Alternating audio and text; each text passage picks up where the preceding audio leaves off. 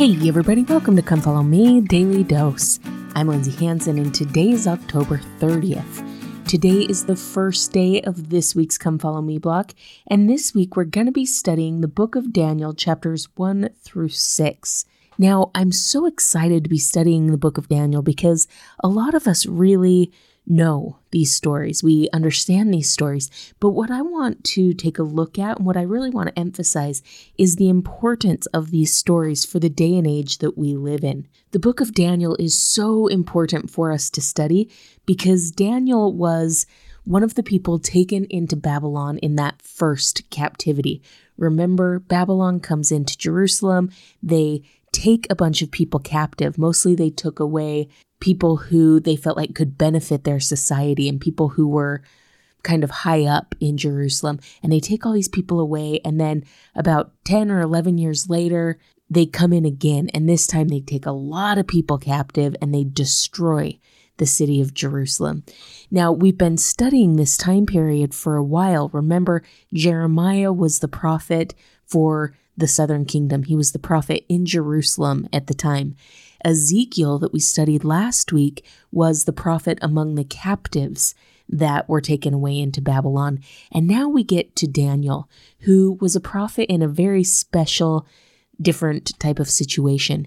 He was a prophet for those who had been carried away captive specifically into the king's court in Babylon. So we get a very unique perspective from Daniel.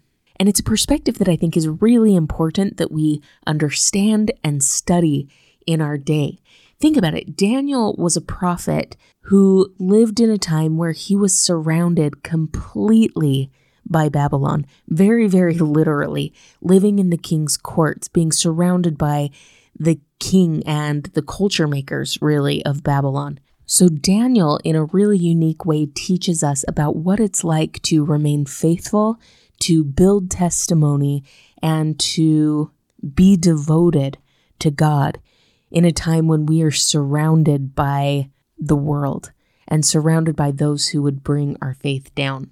Now, Daniel was carried away in captivity probably when he was a teenager, most likely a late teenager, but he most likely wrote the book of Daniel when he was a lot later in life. So a lot of these things are coming from his memory. We don't know exactly who his parents were. However, because he was taken in this early group of Israelites, he was most likely from a very prominent family, possibly even a royal family. However, when he was taken into Babylon, he was given a Babylonian name, which was Belteshazzar. Now, I'm sure that the book of Daniel has been important for lots of people throughout time. However, I really believe that this book is specifically important for us in our day and age. It used to be that we could avoid the world, that we could continue in our beliefs and just kind of avoid places where the world would be, right? We don't go to bars, or we avoid certain situations or certain groups or certain times or different things like that. It used to be that we could do a good job of avoiding the world. However, we now live in a day and age where we can't avoid the world. We are living in the world. We are living around others who mock our faith and who would destroy our faith. And because of media and because of social media and because of all these different things, we have these things and these influences consistently in our lives. It's no longer about just trying to avoid certain situations where the world could influence us. Now it's about living smack dab in the middle of the world and trying hard not to let them influence us. And that's exactly what Daniel was dealing with. He lived smack dab in the middle of Babylon, the center of Babylonian influence. And yet he found ways to shun that influence and to stand strong for his belief in God. Elder Cook once said, "We cannot avoid the world. A cloistered experience is not the answer. In a positive sense, our contributions to the world is part of our challenge and is essential if we are to develop our talents." Now, if you understand in a real way what Elder Cook is saying here, this idea of a cloistered experience is not the answer, then I sympathize with you, because there are times when I think, man, I just want to take my kids and get out of here. I want to protect them.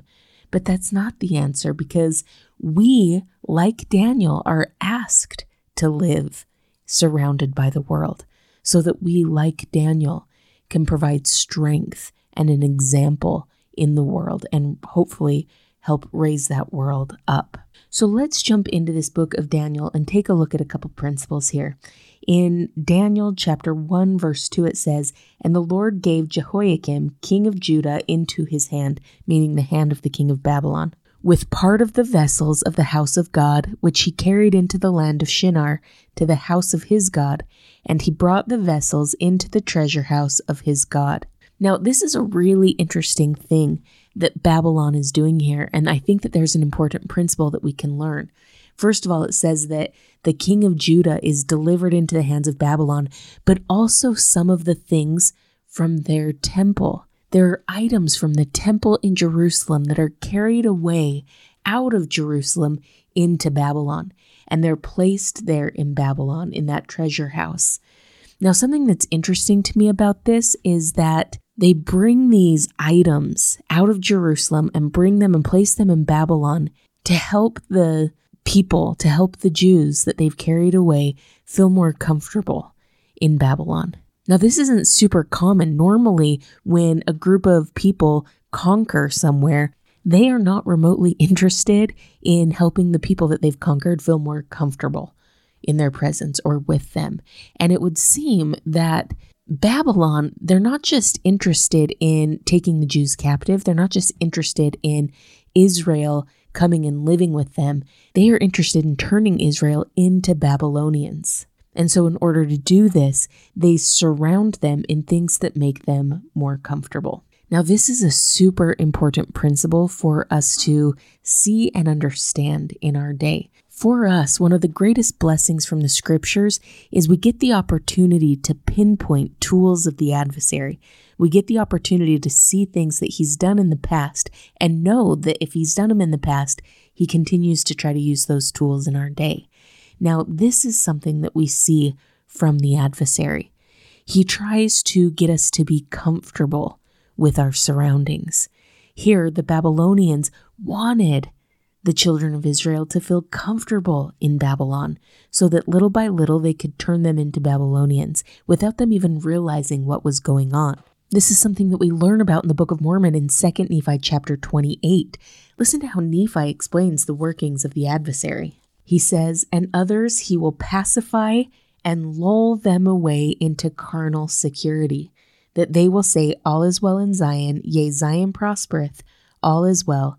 And thus the devil cheateth their souls and leadeth them away carefully down to hell." Here we see that among the Babylons. Aren't they trying to lull them in, help them feel like they have carnal security, trying to help them feel comfortable where they are so that they can lead them carefully away, so that they can carefully, slowly turn them into Babylonians? My friends, in our day, the adversary rarely is just bold-faced, blatant in his attempts to get us to his side. Rarely are his temptations super glaringly obvious. If you are in a good place spiritually, he is going to do similar things as the Babylonians. He's going to put little things in our way to make us feel more comfortable with him, with the world, with sin. Little by little, he tries to lull us into that carnal security until before we know it, we're surrounded by him, and making mistakes and sinning and turning away from God becomes kind of a normal, natural step for us because we have so slowly walked over to the adversary's side. That's what Babylon was doing here, and that is what the adversary does to us in our day. But my friends, I testify that we can be like Daniel. We can learn from Daniel about how to live surrounded by the world and the adversary's attacks, and to hold strong with our beliefs and stay firmly on the Lord's side. Thank you so much for listening today. If you're enjoying this podcast, make sure to follow us on social media, subscribe, like, comment, or share. This has been Come Follow Me, Daily Dose, and I'm Lindsay Hansen.